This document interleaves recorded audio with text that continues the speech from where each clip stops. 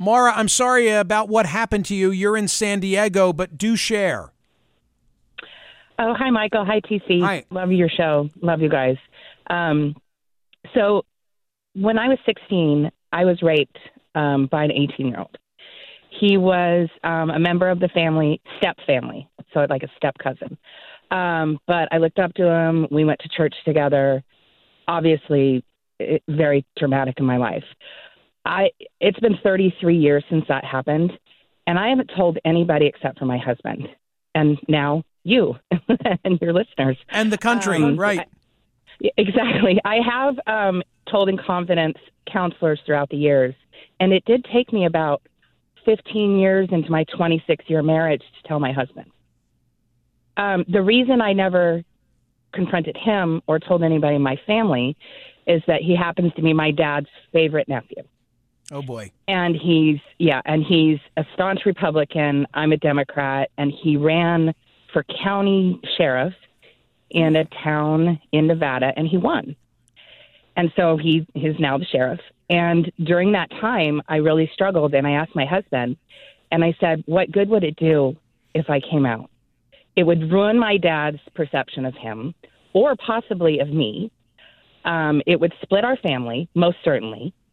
It probably wouldn't matter, because at the time it was a non-Me Too movement, and he'd probably get elected anyway, and my life would probably be destroyed. Now, when I told my husband, I said, now talk me into it, though. Keep this information and circle back to me if he ever runs for something bigger. I might have to say something, but for now, bottle it up and don't use it. Don't say anything. And of course, he hasn't. I kind of feel like maybe that's what this victim did with Dianne Feinstein. She needed to say something, and she was so brave for saying it, and I obviously believe her 100%. But I think maybe she said, because this is exactly what I would do, is I would say, I need you to bottle this up and save it. If anything changes with me, I'll let you know. Or if he gets close to confirmation, because in July, we didn't even know if he was going to be the one, He was just on the short list, and he was added later to the short list. So I think that's what she said. And when it came down to watching how this was playing out and knowing that Collins and Murkowski were probably going to vote yes, and even a couple other of the Democrats in the red states, I think she finally pulled the plug and said, you know what, release it now. The world needs to know. And because that's exactly what I would do. How high would your attacker have to ascend before you would say, that's it, I now need to step forward? Congress, Senate, county commissioner? I mean, where can the sheriff go? That's a really, really great question that I've grappled with. And the best answer I can give you is I just don't know, because I'd have to be there in the moment and see. He probably is a very good sheriff. I haven't heard anything negative of him. And I can honestly say, obviously, you've told your stories. I've had stories. When we're 15, 16, 17, 18, what we do does not dictate how we're going to be as adults. Some people it does. But I would say for the majority it doesn't. So I think that's part of the reason why I didn't want to ruin his life as a sheriff. If he was, but it's tough because he's making decisions about women and possibly rape victims and possibly influencing laws. And so that's where it was really tough with me. I would say maybe governor. I mean, it would have to go higher. Definitely. And of course, you would then face someone who would say, some group of people who would say, well, where's Maura been? Why didn't you speak up, Maura? Maura, you knew he got elected to sheriff. Why did you let that pass? Exactly. And that I feel for this woman. My heart breaks for her. Not only what she is probably going, I mean, I see the trolls and I see the viciousness and the division and the polarization going on, online and Twitter. And I see these statements and I'm just astonished at how mean people can be. I can only imagine what her and her family and friends are going through right now. And I hear that she's getting death threats. That if there are any other women out there that the same thing happened with Kavanaugh, or even know more information about this that could be drug into the session with the Senate or even an FBI investigation, knowing what she's going through right now, they're going to be grappling with the same thing. And would they put their family and friends through that? I don't know that I would. I mean, that's have you been in the company of the sheriff since that event? The now sheriff? Twice. And what happened? My grandfather's funeral and my grandmother's funeral. And I stayed on the other end of the room. Mm-hmm. And he did come over and say hi and shake my hand. And my husband was next to me, and he held my hand really tight, knowing what I was going through. I shook his hand, said pleasantries, and walked away. What do you think he thinks? Do you think he thinks you forgot about it, forgave him? Maybe he's convinced himself it never happened. Maybe he convinced himself it was consensual. You must be wondering what's going through his head. Yes. I think I've done 33 years of wondering, and I have to say it did very much affect how I lived my life the 4 or 5 years after that. I had to seek counseling, and I immediately married at a very young age, just out of high school, an abusive. I was only married 3 years to this person, and I had no self-esteem, and the way that my relationships were with men was highly affected. And I had to get help after that relationship. And then when I married my current husband, now 26 years, it's been a different story. But I'm 100% convinced when I was 16, he was 18, he was an adult. And he was my first. I lost my virginity to him. And so it was, horrific in so many ways. And he was my youth group leader. This was at a church function.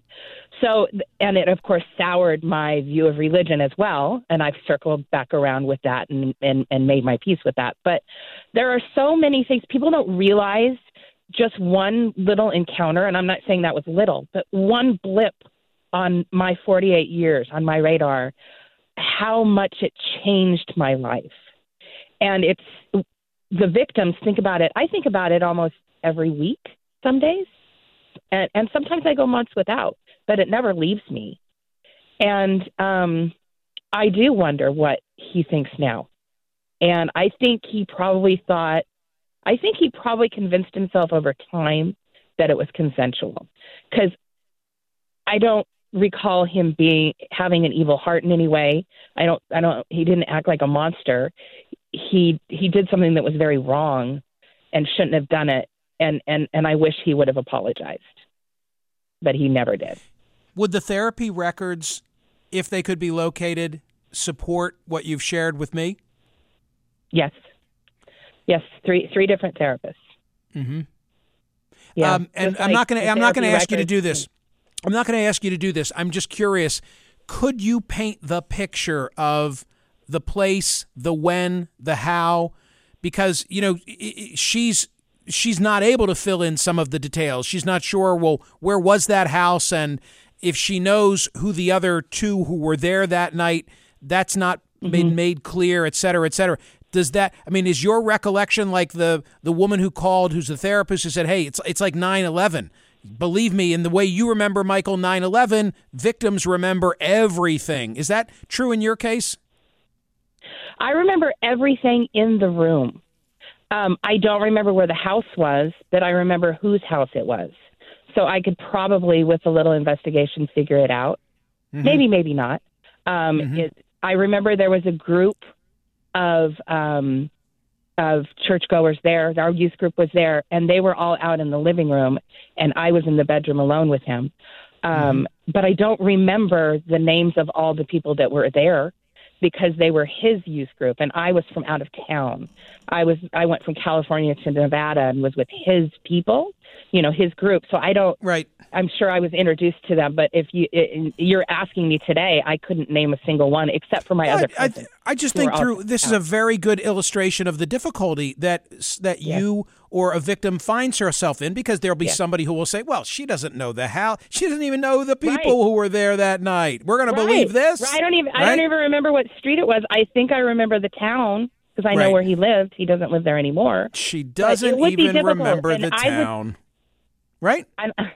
That's not me beating you up. I'm just trying to play a role here. I'm trying to play the ogre role to illustrate the point.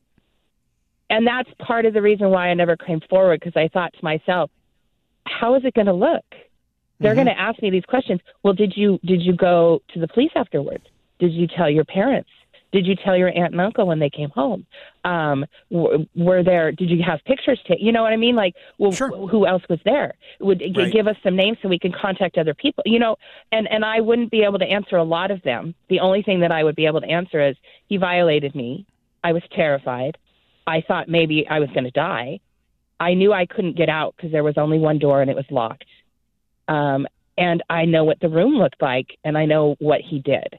And other than that, a lot of those things I tried to push down the whole thing for 15 years until I finally talked about it. And once you push it down for that long, when the events come back, a lot of them are very fuzzy, except for the most important part of it on what this person did to you and how you felt. The other pieces are fuzzy when you don't think about it for a decade and a half. I think you to be part of what she's going through. Yeah, I find you to be remarkably composed and totally credible. Totally credible. Well, thank you.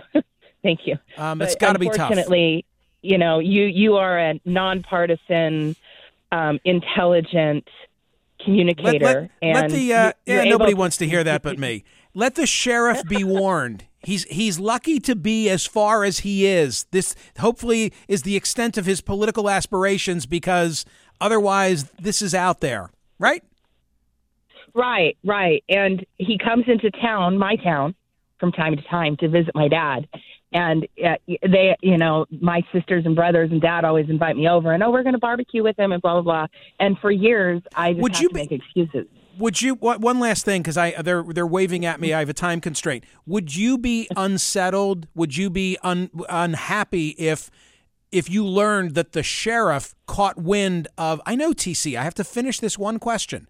Would you be upset if you learned that the sheriff caught wind of this phone call that you just made? No. Okay. All right, good. I feel good about it then. Maura, I wish you all good things. Thank you for that. You as well.